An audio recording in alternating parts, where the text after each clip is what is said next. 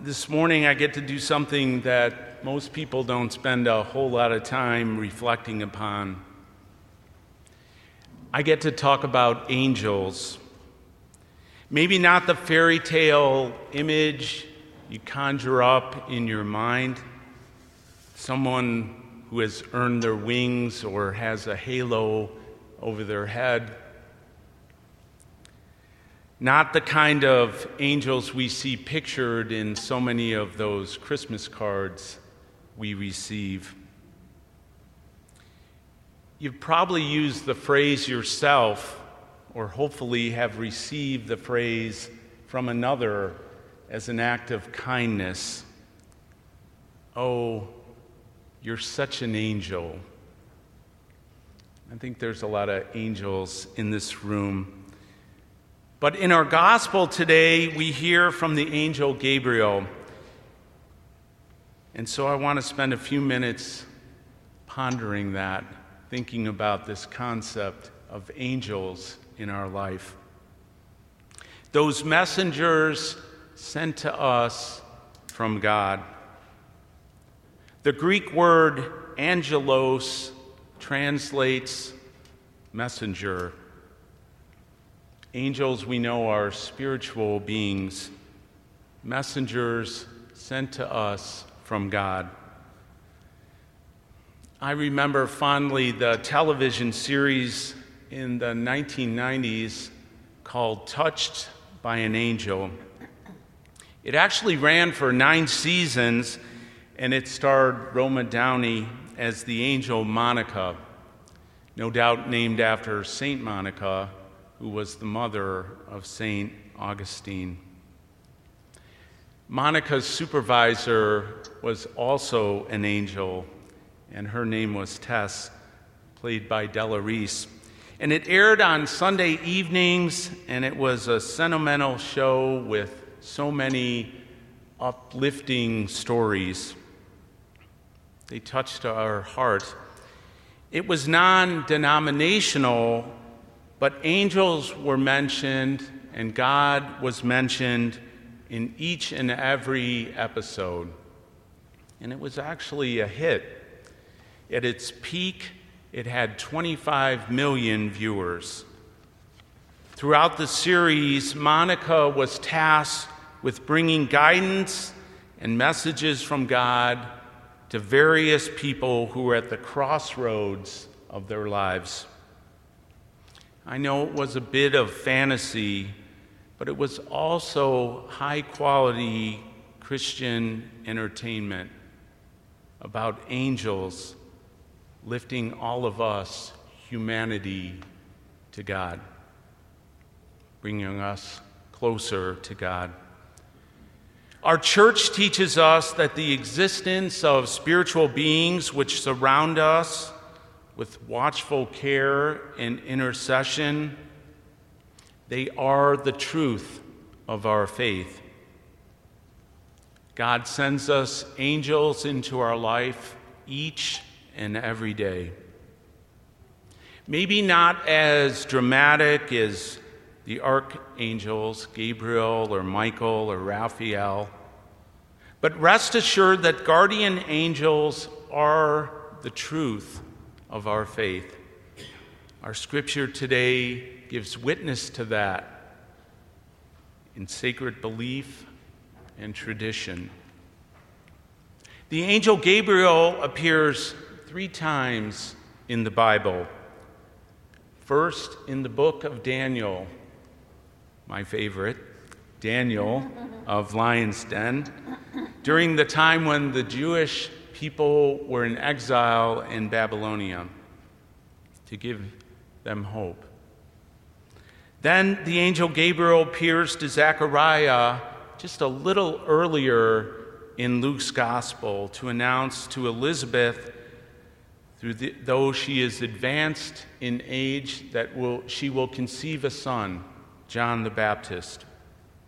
Finally, Gabriel appears to Mary announcing the greatest news of all, the greatest event to take place in all of human history, the coming of Jesus, Emmanuel, God with us.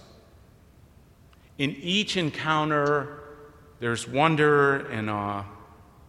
Daniel is terrified. Zechariah was gripped with fear. Mary, we're told, is greatly troubled. So it goes when we're touched by an angel, by the hand of God. It can be perplexing and it can make us worry a little bit. But fear only serves to separate us from God, so that in each case, these biblical characters and each and every one of us are constantly assured, be not afraid. Be not afraid, for you have found favor with God. God sends us angels, but he works through real flesh and blood people. Those who occupy seats of power and influence, as well as those who are unseen and unknown. The good news of the gospel today is that Jesus wants to be spiritually born into our hearts in the same way he was physically born to Mary. That might make us all a little nervous. We might think to ourselves, wait a minute, how can that be possible? Really? Jesus wants to live in me the same way he lived in Mary. I'm not worthy. I'm not holy enough.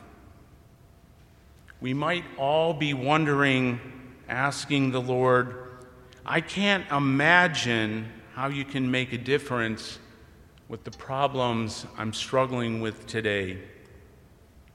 Whatever we might be facing, with our family, with work relationships, with our health. But if we allow Christ to grow within us spiritually, as Mary did, then it will be possible for us to receive the same response she received from the angel Gabriel. The Lord is with you, for nothing is impossible with God.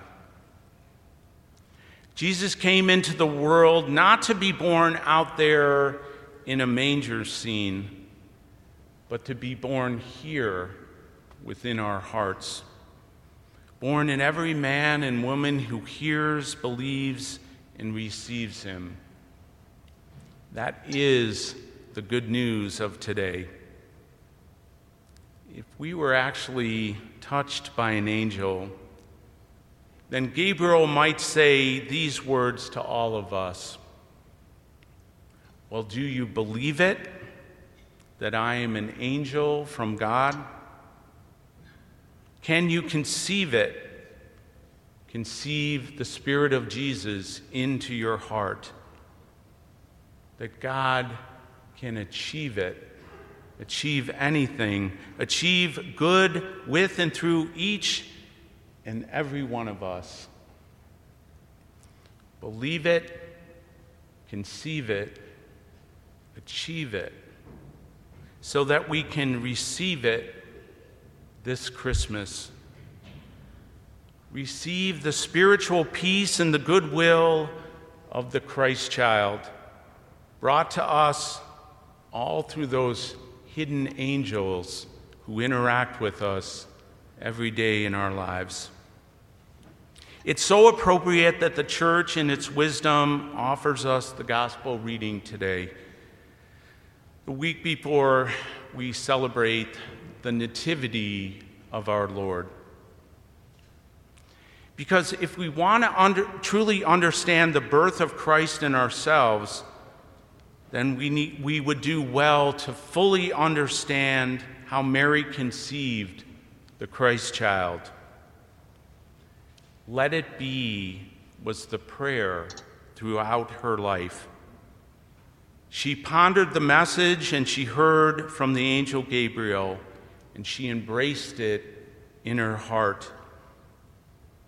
In this way, Mary is our perfect model of discipleship.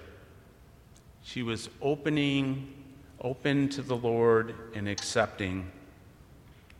She said, "May it be done to me according to your word." During these final days before Christmas, let's look and listen for the spiritual angels that God brings to us in our lives. And let's join together with Mary in her prayer. Let it be, Lord. Let it be.